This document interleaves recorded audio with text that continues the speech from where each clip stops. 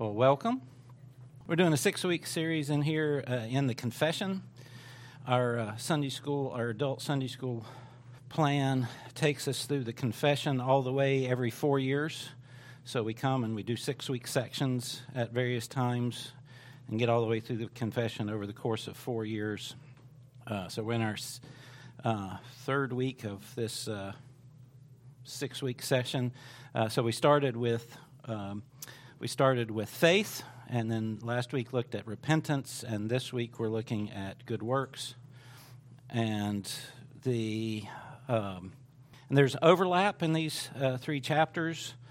In the faith chapter, it clearly teaches salvation by faith alone, but it feels like they need the divines felt like they said, but that doesn't mean we don't do good works. And then we get to repentance, and it talks about it. And we said the chapter's repentance unto life, that everyone must turn from their sin and towards God in order to be saved. And yet, so they didn't have to say, but of course, we're saved by faith alone. We saw in the scriptures that there were a number of places where believe and repent are put together, and sometimes repent is used as the shorthand for repent and believe, because our first act of faith, our first act of turning from viewing the world in a worldly way to turning and trusting in Jesus Christ as our only hope, that first act of faith is also our first act of repentance. It's a turning from and a turning to God, turning from our sin, our unbelief, the sin of our unbelief, and turning towards trusting in God. And so then the divines go on to talk about good works more particularly. So just getting into it then, the first paragraph is that good works are only such as God hath commanded in his holy word, and not such as, without the warrant thereof, are devised by men out of a blind zeal or on any pretense of good intention. So good works are only such as God hath commanded in his holy word. So we know what's good because God has told us what is good. We know what God wants us to do because he's told us what he wants us to do. Now, some of God's commands are broad, and they have multiple applications. So you think of Malachi. What does God require of you, O man? To do justice, love mercy, and walk humbly with your God. Well, love mercy. Mercy is a big category, Or you think about the way the Westminster divines deal with the 10 Commandments and the larger catechism. If you ever looked at the 10 Commandments in the larger catechism, you've got the one command, and then they have this whole long list of these would be the things you would have to do to fulfill this one little command. And then here's this whole long list of things you have to avoid in order to fulfill this one command. So the commands in Scripture can be generic or broad. And so just taking some examples in terms of think of all the times in the Old Testament it talks about the importance of looking after the widows and orphans. Now, you can take that really narrowly and go, okay, the only people I have to look after are widows and orphans, right? But it's clear that the Bible's teaching that we should be looking after those who are in need and that have a need that came upon them, not particularly those who are in need, not by their own doing, right?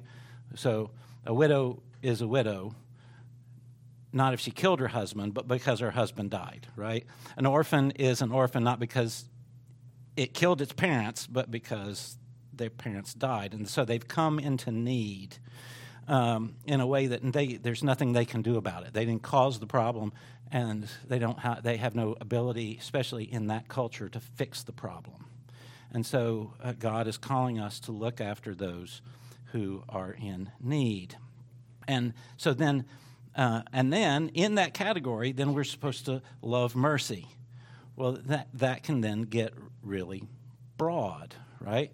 And so Carolyn, there's no command that I've been able to find in scriptures to collect wheelchairs. Nowhere in the Bible does it say collect wheelchairs, get them repaired, and get them to those who are in need. And yet, that is a good work. That is the work of God. That is in the Bible, even though it never specifically says it in the Bible. It's a work of mercy to those who are in need due to no fault of their own. And so you are fulfilling that command of God to do that sort of thing. Nowhere does it say, go on marches for life. Nowhere does it say, stand outside abortion clinics and pray. Nowhere in the Bible does it say lots of these things that we do as acts of mercy, but they are implications of the scriptural teaching to care for those who cannot care for themselves, right? And we get into trouble when we do these things or think of these things as good things to do. We get in trouble when we start thinking everybody's got to do the good work that God's called me to do, right? So as soon as Carolyn says, if you're not collecting wheelchairs, you're not loving God and loving people, then we've kind of gone beyond what the Scriptures, because God has made Carolyn the hand and he's made me the foot. He's given us different callings, different service, different gifts. Using Jesus' language, it's different talents. He's given us different talents and then calls us to serve with those talents that he has given us. So your talent might be collecting wheelchairs. Your talent may be praying outside of an abortion clinic. Your talent might be you're good at making money, and so you're giving tons away to charities. Talents can be all over the place. And all of these things, as we help people who are in need due to no fault of their own, is the good work of mercy. So, again, when we say good works are only such as God has commanded in his holy word, that's still a very broad category, is what I mean. And but they want to make clear that it is possible to make up stuff that is not good. So good works are not such as, without the warrant of Scripture, are devised by men out of blind zeal or upon any pretense of good intention. So just some Scripture verses here. Matthew 15:9. But in vain do they worship me, teaching for doctrines, teaching for God's law, teaching for doctrines, the commandments of men, things that men have made up. Or Isaiah 29:13, wherefore the Lord said, for as much as they draw near to me with their mouths, their lips do not honor me, but have removed their heart from me, and their fear of me is a commandment taught by men. So they're taking commandments taught by men and using that as if that was living in fear of me, living in a right way before me. Or 1 Peter 1:18, for as much as ye know that ye are not redeemed with corruptible things as silver and gold from your futile ways, received by tradition from the fathers. And so you're living, he says there's this group that's living in futile ways. They're living by the traditions of the fathers rather than by the word of God. And to try to be holy by the traditions of the fathers rather than by the word of God is futile. Or John 16:2, they shall put you out of the synagogues. Yea, the time cometh that whoever killeth one of you will think he is doing God's service. So now this is getting into that idea of pretense or good intention. They think they're doing a good thing, but they're making up what it is that God would have them to do. So casting the Christians out of the synagogue, they think they are doing a good thing. They have the best intentions, and yet they are not pleasing to God. You can think in this way of the early life of the Apostle Paul when he's persecuting the church. Until God opens his eyes, he thinks that the Christians are following a blasphemer. He thinks that that the Christians are a false religion and that are leading people away from God. And so with all the best intentions, he's hunting out Christians and having them killed in some cases. And the good intentions do not make a good act, says the Westminster Confession. You can think about Saul's response to Samuel. They had taken Gilgal, and the Lord had said, devote everything to destruction, destroy everything, man, woman, and child, cattle, sheep, everything was just to be destroyed in the battle. And they kept some. They kept the best of the sheep and the cattle and so forth. And Samuel shows up and is like, what's this going on? And Saul says, well, I kept them in order to sacrifice them to the Lord.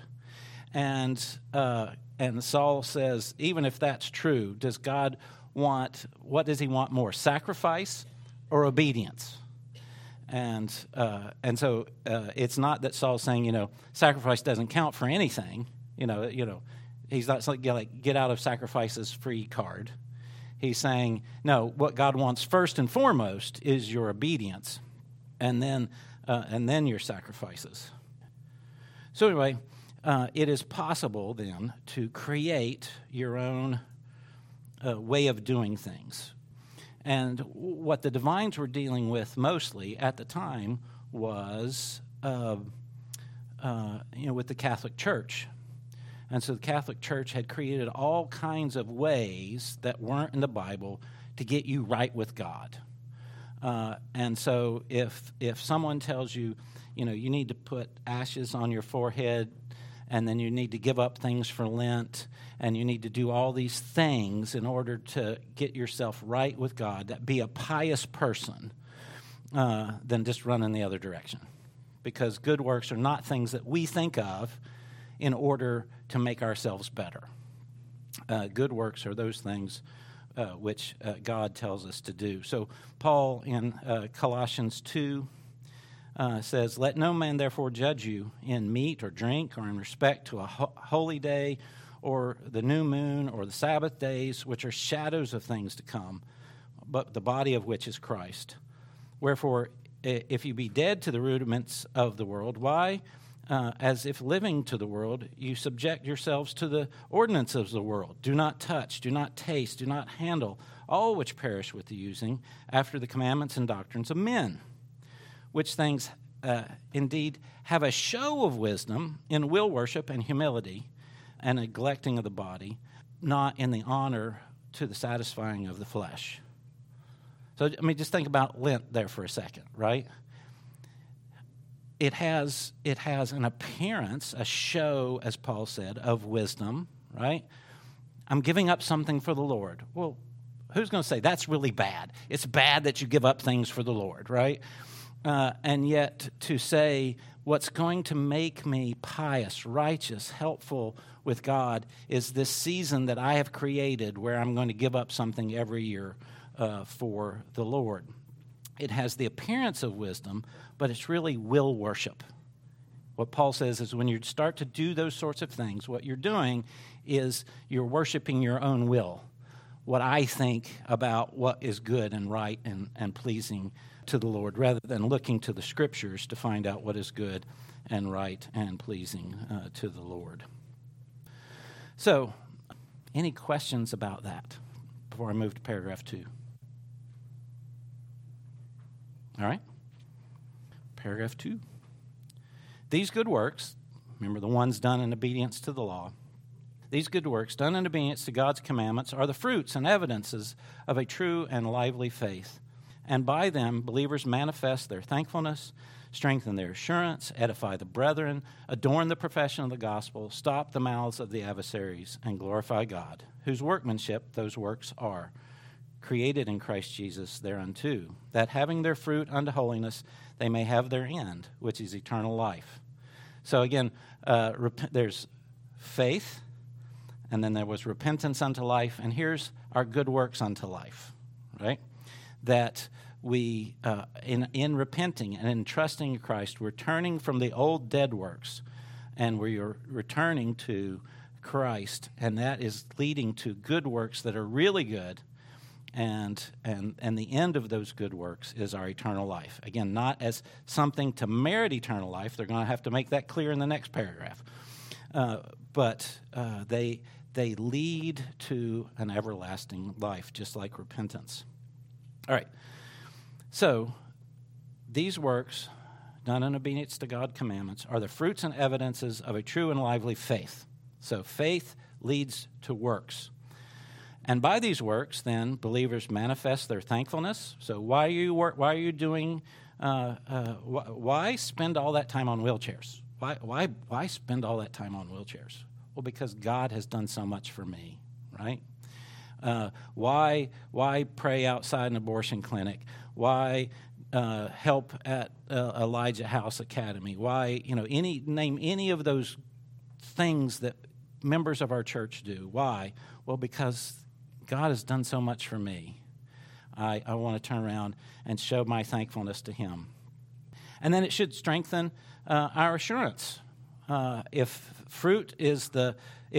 good works is the fruit of faith, and I go, okay, do I have faith? Do I have faith? Oh, well, yeah, because I'm not instinctively going to do all that wheelchair stuff. That's just not, it must be that God has done something in my life to make me, because I'd much rather just sit and watch television, right? I'd rather, I can think of it, as I mentioned last week when we were talking about repentance, there are all kinds of other things you could be doing right now besides coming to Sunday school, right?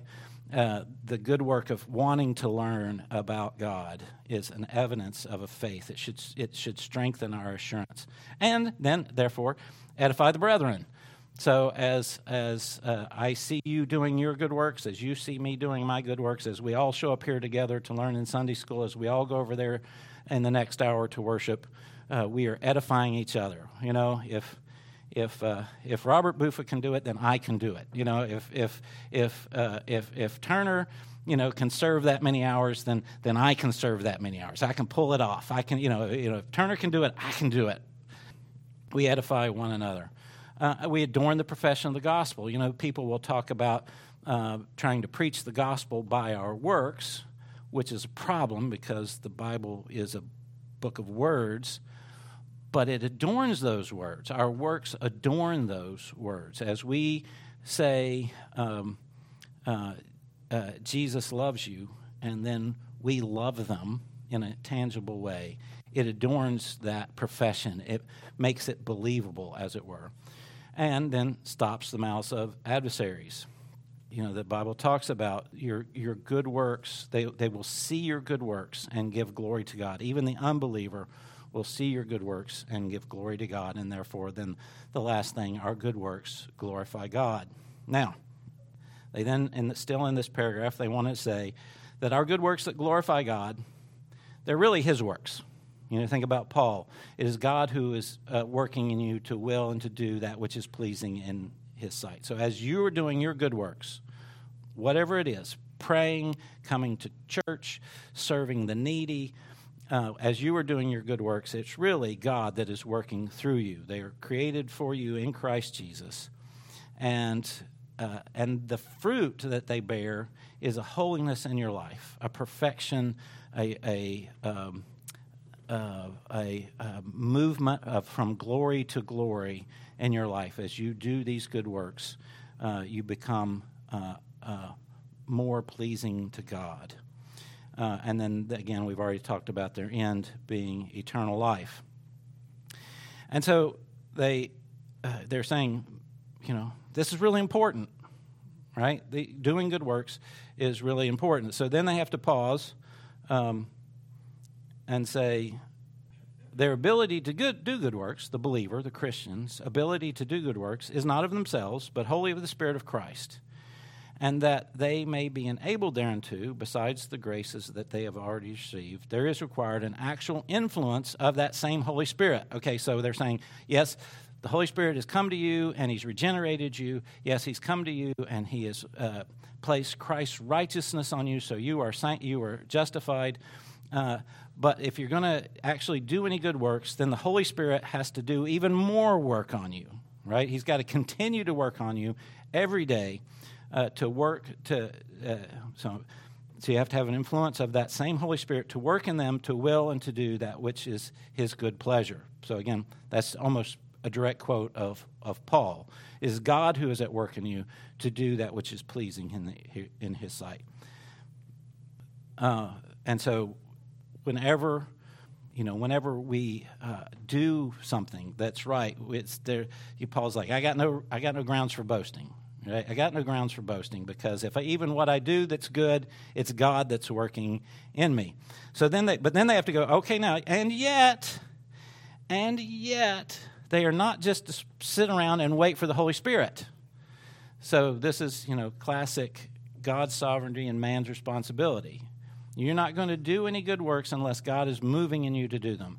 And yet, you can't just sit around and wait for God to move you. Like, if God wants me to pray outside an abortion clinic, he will get me up and move me out there, right?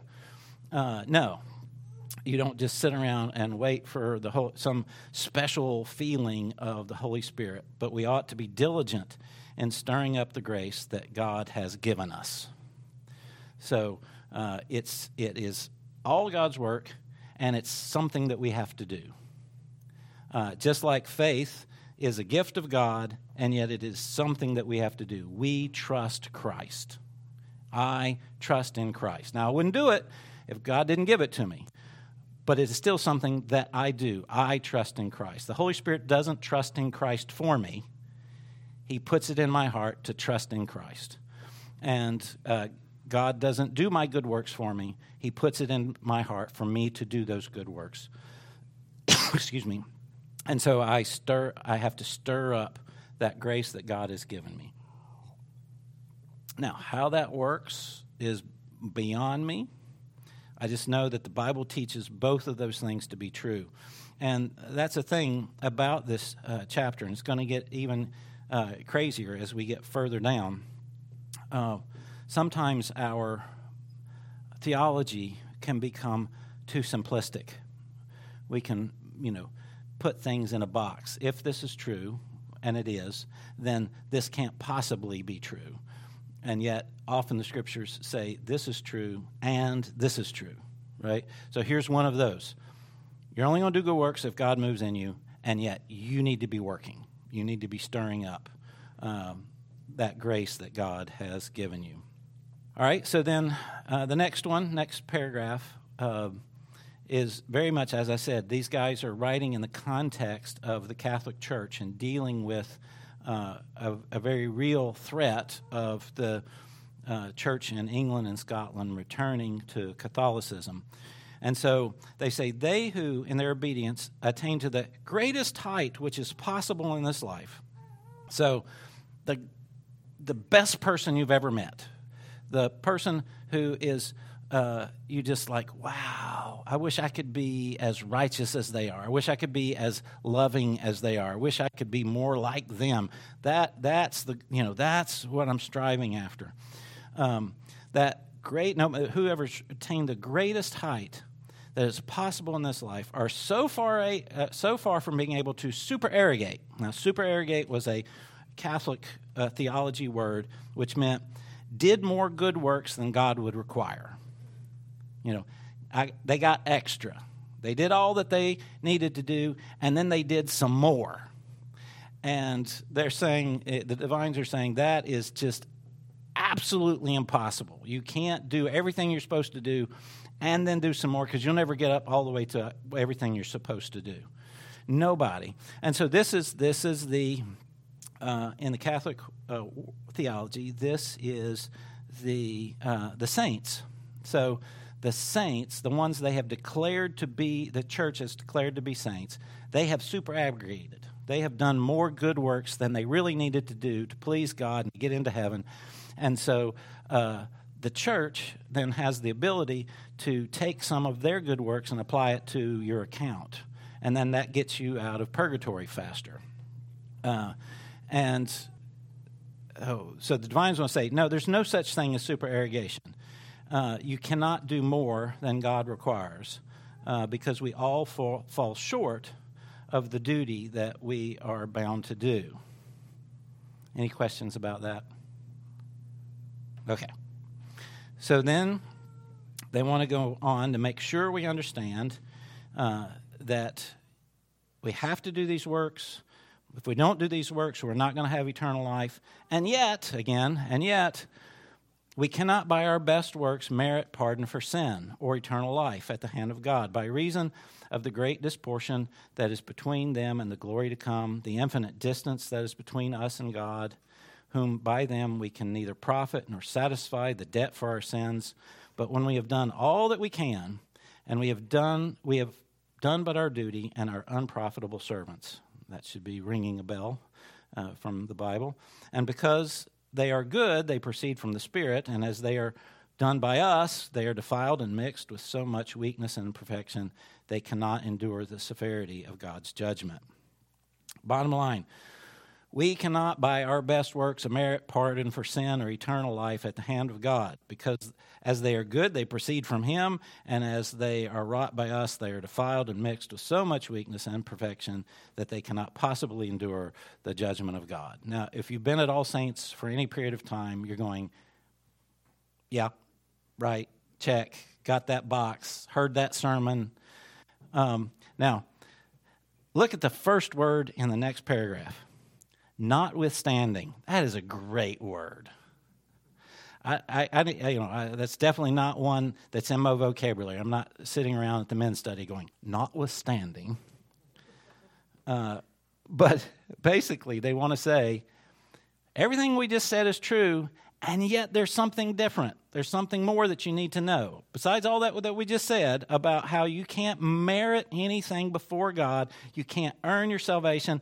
Go back 2 chapters. If you think you're meriting something, go back 2 chapters, look at faith, right? And it says, and yet, the persons of believers being accepted through Christ, their good works are also accepted in Him. Not as though they were in this life wholly unblameable and unreprovable. Remember we said they're all mixed. Whenever it's coming from us, it's mixed with all this junk. Not that they are wholly unblameable and unreprovable in God's sight, but that He, looking upon them in His Son, is pleased to accept and reward that which is sincere, although accompanied with many weaknesses and imperfections. He is pleased to accept and reward. It's easy to fall into that, in thinking about that previous paragraph, about how our works don't merit anything, and how anything that's good comes from God, and then it's all mixed up with my badness, and to get to the point where so God just can't possibly like me or anything that I'm doing, right? He can't. There's no way in which God can be pleased with me because I'm the part that messes up the good works. But it says, in looking upon us in His Son, He is pleased to accept and reward that which is sincere, our good works, the things that we do. I was at the conference this past week, preaching conference, and Kevin DeYoung was talking about antinomianism, so against the law, antinomian, against the law. And he said there are 3 ways that we kind of fall into antinomianism. And he said the first 2 are fairly obvious, and most of us who would want to go to the Gospel Reformation Conference, which is people kind of like All Saints people, we're not going to fall into the first 2. But the third one we can very easily fall into. And so he spent his talk on that third one. And I really appreciate that, because so often it's so easy to say, see what they're doing over there and why that's wrong. And he was doing see how we can do this, see how we can fall into antinomianism. He said the first way that we fall into being anti-law is to make holiness unimportant, right? So you say, we are saved by grace, and so that as soon as someone says, you ought to do this, or the Bible says you have to do this, then you go, legalism. Any ought or have to, that just gets the title of legalism, and therefore meaning the law is unimportant. I mean, you are now against the law because you can't have an ought. as an antinomian. So he says that's the first way you fall into legalism. You make holiness unimportant. You make good works unimportant. You make repentance unimportant.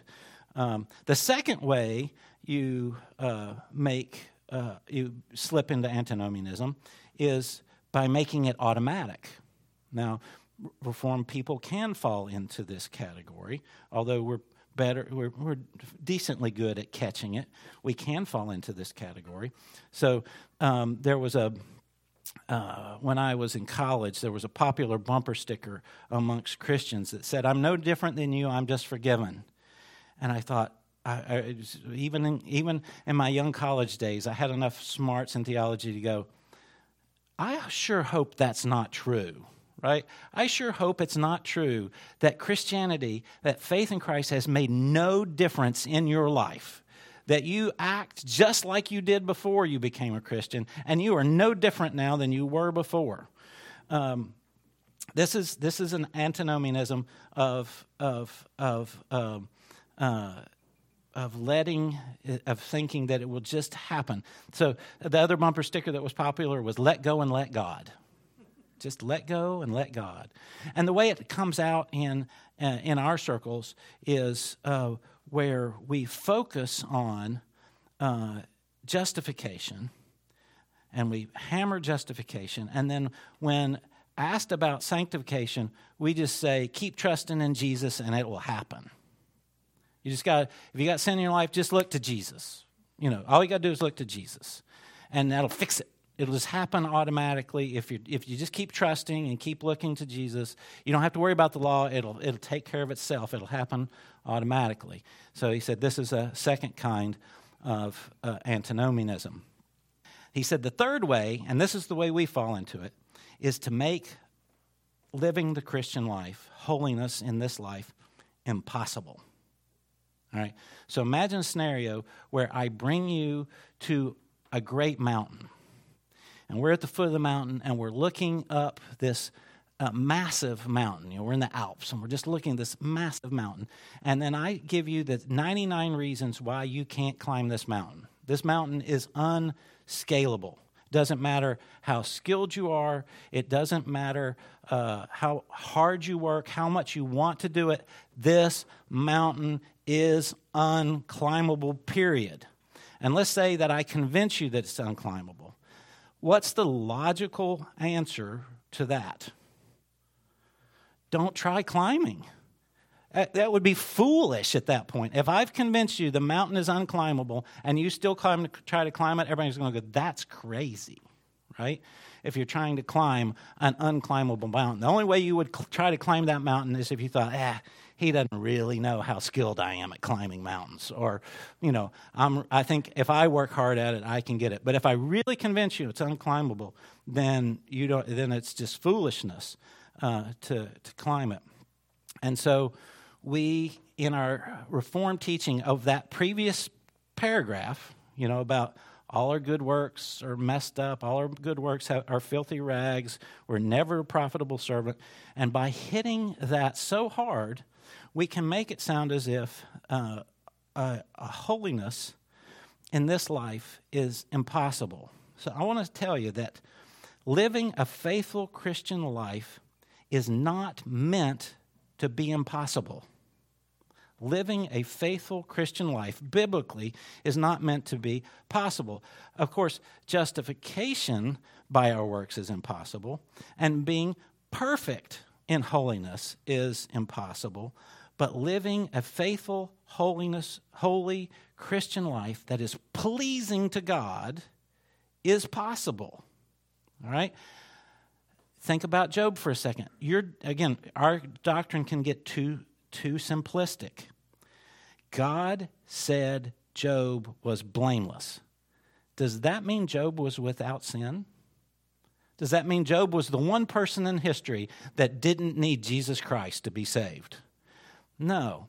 So we have to have a doctrine that's sophisticated enough to both teach your works are filthy rags, and you can't merit your salvation, and all that good Reformed doctrine that's only faith alone, and at the same time, God can look at his people and go, blameless, blameless, blameless. I am pleased with that servant. I am pleased with that servant. We have to have a doctrine that allows us to look at the parable of the servants. Remember the servant that gets the 1 talent, the servant that gets the 2 talents, and the servant that gets the 5 talents. The servant with the 1 talent buries it. The servant with the 2 makes 2. The servant with 5 makes 5. The one who buries it, the master says, you didn't use your talent for me. And he's mad at that servant. And I think sometimes in the Reformed camp, we can think, we are all that servant, right? That's the only one we can ever be, is that servant. But Jesus actually is telling us, he's telling us to be servant number 2 or servant number 3 and not servant number 1. He's saying, I gave you 2 talents. What did you do with them? I gave you 5 talents. What did you do with them? And when the guy with 2 talents comes and goes, I made 2 more. He doesn't go, well, why didn't you make 5? He's a father loving a child and says, well done, good and faithful servant. Enter into the joy of your master, right? Not now you get to be joyful because you're with your master, but enter into the joy of your master. The master has joy in the servant. He's pleased with the servant and goes, come on in, come into my joy. I am so pleased with you. And then he turns to the 5 and goes, you only made another 5? Why didn't you make 10? No, he goes, come and enter into my joy. Good servant, you have well pleased me. And the Christian life, lived rightly, is pleasing to God. We can please God. He is happy with his children. Remember, it said our good works are accepted in Jesus Christ. Not only does Jesus clean me up so that I can get into heaven, he cleans up my works so that God can be pleased with me. I am pleased with you, says the Lord to the servants, to the faithful servants. God is pleased to accept and reward that which is sincere, even though it's accompanied with all kinds of weaknesses and professions. So we talked about Job. Think about Hebrews 11, the heroes of the faith. And Samson is listed in the heroes of the faith. Now, think about all the sermons you've heard about Samson. How often is the sermon about Samson, see how great he's doing? Isn't the sermon about Samson more often, well, he messed up here, don't be like Samson? And yet he's listed in the heroes of the faith because God was pleased with Samson. God was pleased with his life. Even though it had all kinds of trouble in it, God could still say he is a hero of the faith. Think about how often, as you're reading through the letters of Paul, Paul is complimenting the people that he's writing to about their good works. It's in every letter. He's saying, "Oh, y'all are doing great at the giving. Y'all are doing great at loving one another. Y'all are doing great at this. You're doing great." Paul is constantly praising the people that he's writing to. Now, he doesn't mince words. He'll say, you need to, think about Corinthians. He'll say, you need to stop doing this. You need to stop doing that. You need to start doing this. But at the same time, he's praising people for their good works, for the love that they have for one another. So he's not like, okay, you've reached perfection now in loving one another in the church, and therefore I can praise you. No, he's looking at their mixed works, their works that have all this junk in them, and going, oh, I love the way you all love on each other, right? And so I am confident that if Paul was here and he was taking analysis of all saints, he would say, I love the way you all love on one another. Now, Paul might find ways we could do that better, but he would start with, I love the way you all love on one another. So imagine, we often come back, I don't know why, we come back to, when we make an analogy, seems like we so often come back to children cleaning up their room. Maybe it's really traumatic for us parents, but we seem to come back to this analogy over and over. And so imagine this scenario. You tell your child, go upstairs, Johnny, go upstairs, clean your room. Johnny immediately turns on his heels, heads up to his room, and you say, as he's heading up, you say, we have to leave in an hour, so you've got an hour, get your room cleaned up.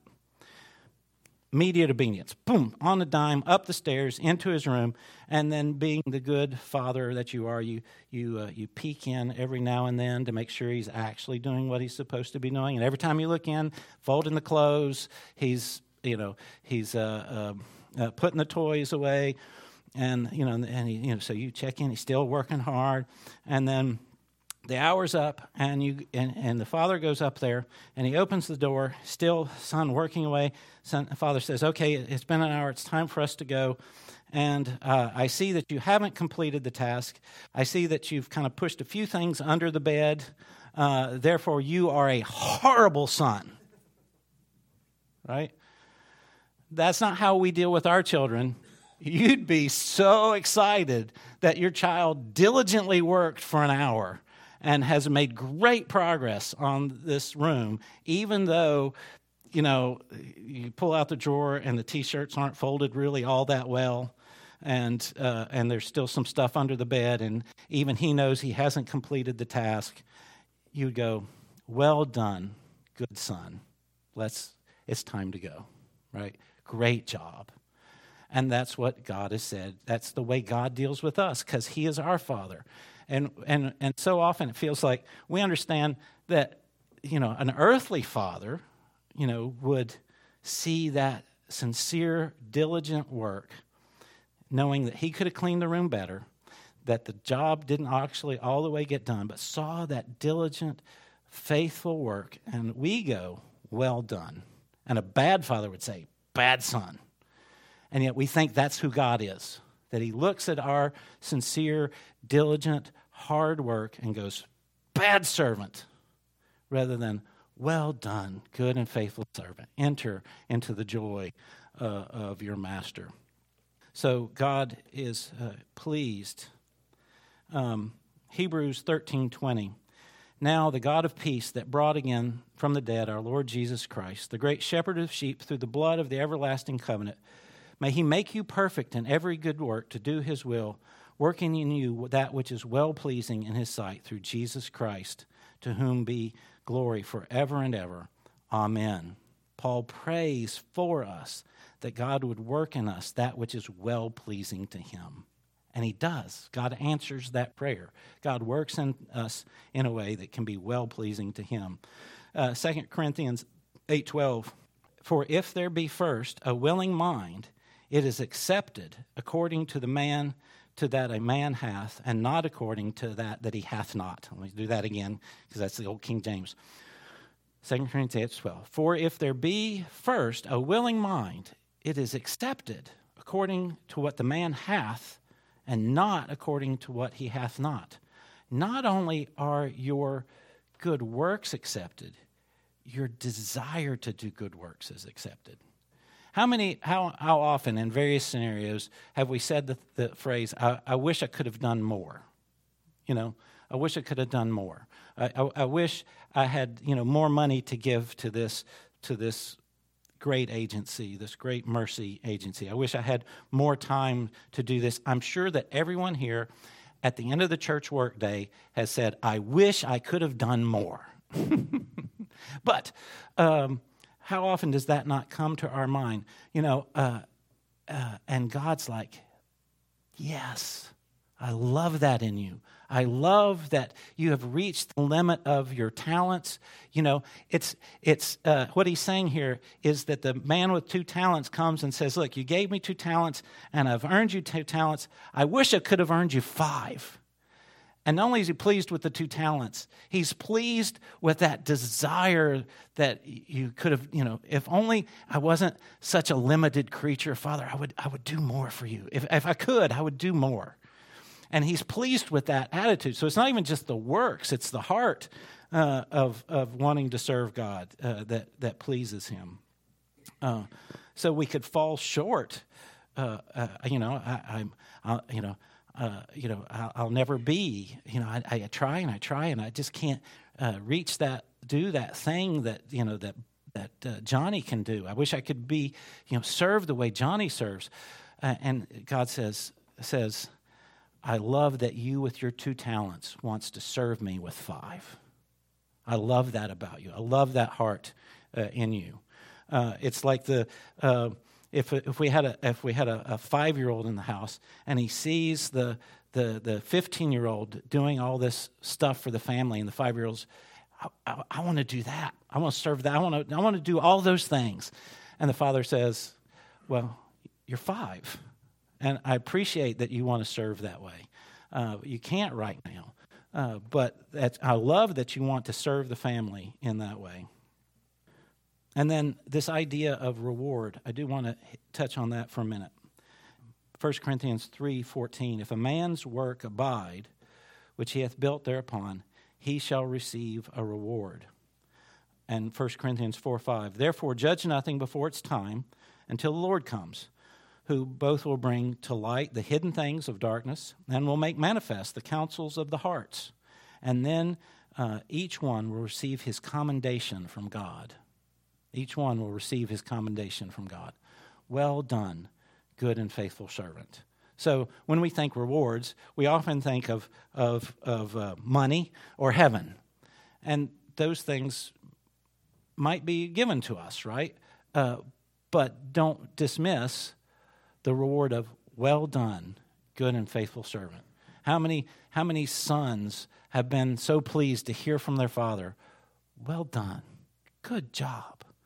And how many sons have felt just gone through their whole lives devastated because they never heard that from their father. And so just the commendation of God is a reward. All right. Any questions about that?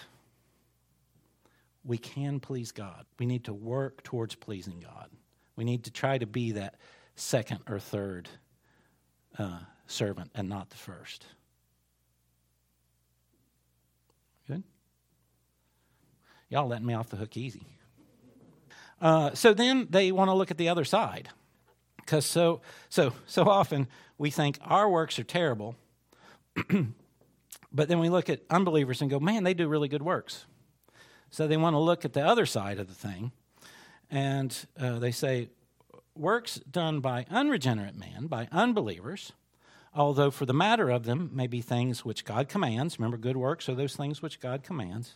They may be things that they may do things that God commands, and they may be of good use both to themselves and to others. So they did them right, I guess. They were actually useful to themselves and to others. Yet, because they proceed, let's just pause there for a second. So there's these works done by unbelievers, and they are those things which God commands. So check, and they are of good use, both for themselves and others. Check. But these things that are done by unregenerate man proceed not from a heart purified by faith. They proceed they're not done in a right manner, according to all that the Word teaches, nor are they done to a right end, to glorify God. And they are therefore sinful and cannot please God. Now, isn't that interesting? How this is just like the exact opposite of the previous chapter. He said, you believers, your works are full of all kinds of junk, but they're pleasing to God because he's seeing you in his Son. He has adopted you as his Son. Now he says, the unregenerate man, although he does these good works, no matter how good they are, they're sinful and they're not pleasing to God. The unregenerate man cannot please God. And then he goes on to say, and yet their neglect of them is even more sinful and displeasing unto God. So they're just it's just a downward spiral for the unbeliever. And you think of being in terms of the neglect making it even more displeasing. You think about how Jesus dealt with the scribes and the Pharisees. Woe to you, scribes and Pharisees, hypocrites! For you pay the tithe of mint and anise and cumin, and yet you have omitted the weightier matters of the law, justice, mercy, faith. These ought you to have done, and not left the others undone. So there's a judgment coming on leaving good works undone, a judgment on the unbeliever. It's worse if you don't do them, even though they would have been bad in the first place. The sacrifice of the wicked, Proverbs 21:27, the sacrifice of the wicked is an abomination. How much more when he bringeth it with a wicked mind? So the Proverbs is saying the right sacrifice, the doing of the thing properly, if it's from the wicked, it's wicked. You know, they don't get any bonus points for doing the right kind of sacrifice. Or Haggai 2:14. So this people, this nation before me, saith the Lord, and it's every work of their hands which they bring to me is unclean. So even their good works are unclean; they're no good. Unto the pure all things are pure, but unto them that are defiled and unbelieving nothing is pure. But even their mind and conscience is defiled. Titus 1:15. Amos 5:21. I hate you and despise your feast days, and I will not not bless your solemn assemblies. For though they offer me burnt offerings and meat offerings, I will not accept them, neither will I regard the peace offering of your beasts. So whenever the wicked come, even with their right works, they are of no value. And so I find this last paragraph, so fascinating because it is such the opposite of the previous one. The believer, as he is a child of God in the household of God, even though his good works are defiled, please God. And the unbeliever, because he's not bent the knee, as it were, to Christ, because he is not in the household of God, even his best works are considered nothing before the Lord. And so don't be confused by how you feel, how sinful you are, and as you look out the world and go, but other people outside the church seem to be getting it so right. God is looking down with a very different measuring stick and going, well done, my good and faithful servant, and depart from me because I never knew you, to the unbeliever, no matter what they have done. So that is it. Any questions?